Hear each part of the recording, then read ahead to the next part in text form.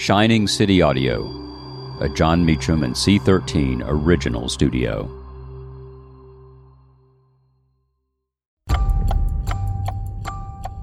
On May 16, 1868, Andrew Johnson survives removal from office by a single vote.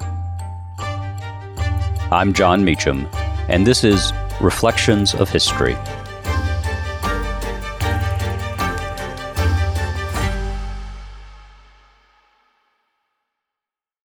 Look, Bumble knows you're exhausted by dating. All the, must not take yourself too seriously, and 6'1" since that matters, and what do I even say other than, hey?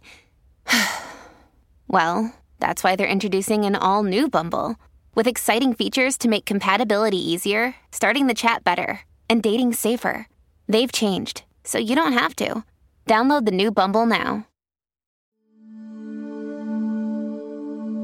The peace seemed to be collapsing. In the wake of what Abraham Lincoln had called the fiery trial of the Civil War, many believed the nation was ready to fight again. "We are to have another war," Tennessee Governor William G. Brownlow predicted in the summer of 1866. "White men alone must manage the South," Johnson remarked in 1865. 2 years later, in 1867, the president asserted that black people were incapable of self-government. "No independent government of any form has ever been successful in their hands," Johnson wrote in his annual message. It was, the historian Eric Foner observed, probably the most blatantly racist pronouncement ever to appear in an official state paper of an American president.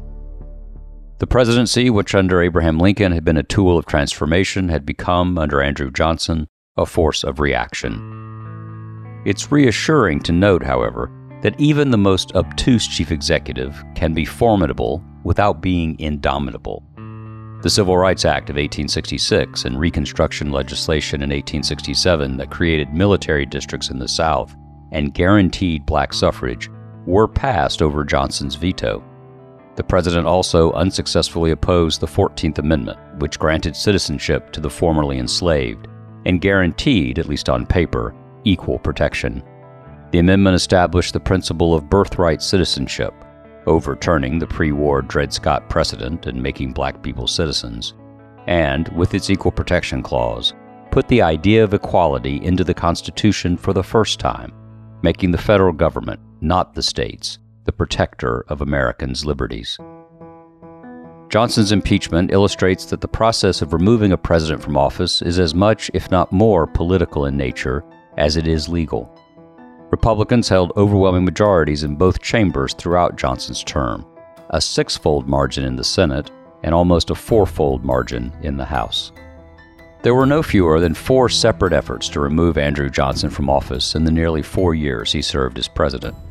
The first, from December 1866 to June 1867, was begun by Representative James Ashley, Republican of Ohio, and failed in the House Judiciary Committee. It mainly concerned unproven charges that Johnson had been involved in the Lincoln assassination. The second focused, as did all the rest, on the removal of Secretary of War Edwin Stanton and other federal officers, but was defeated on the floor of the House. The third also died in committee. It was only the fourth, which unfolded from February 21st until this day, May 16, 1868, when Johnson won a key vote in the Senate that meant he would survive in office. The president and his team were hard at work. Edmund Cooper, a Tennessee ally, as well as political allies known as the Astor House Group, and a collection of businessmen called the Whiskey Ring, all trafficked in cash, patronage, and other favors to try to win votes for Johnson. The trial alternated between noble rhetoric on the floor and backroom deals. It was a remarkable mix of high politics and low dealings. Andrew Johnson was no friend of what his predecessor had called the better angels of our nature. Should he therefore have been impeached and removed from office? The verdict in his own time was no. The decision to push him from the presidential chair should, Congress decided, lie with the voters rather than with lawmakers. "This country is going to the devil," Thaddeus Stevens grumbled when Johnson was acquitted. Perhaps. But such was the tragic nature of life in a fallen world. A world which will never be perfect, but which staggers forward, its ultimate fate in the hands not of the few, but of the many. Thank you for listening to Reflections of History, a creation of Shining City Audio, a C13 Originals and John Meacham studio.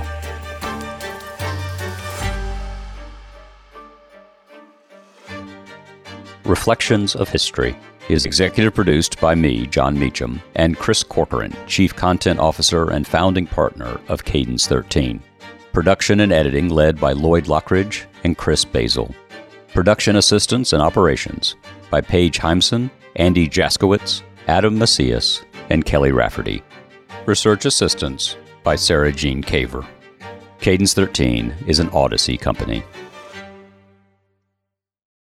Be kind to your mind with guided meditations from the Meditation for Women podcast. Your mental health benefits from sleeping better, releasing anxiety, and gaining clarity, all of which are benefits of meditation. And since this is Mental Health Awareness Month, give yourself the gift of meditations. All you have to do is press play and close your eyes. Listen to Meditation for Women on the free Odyssey app or wherever you get your podcasts.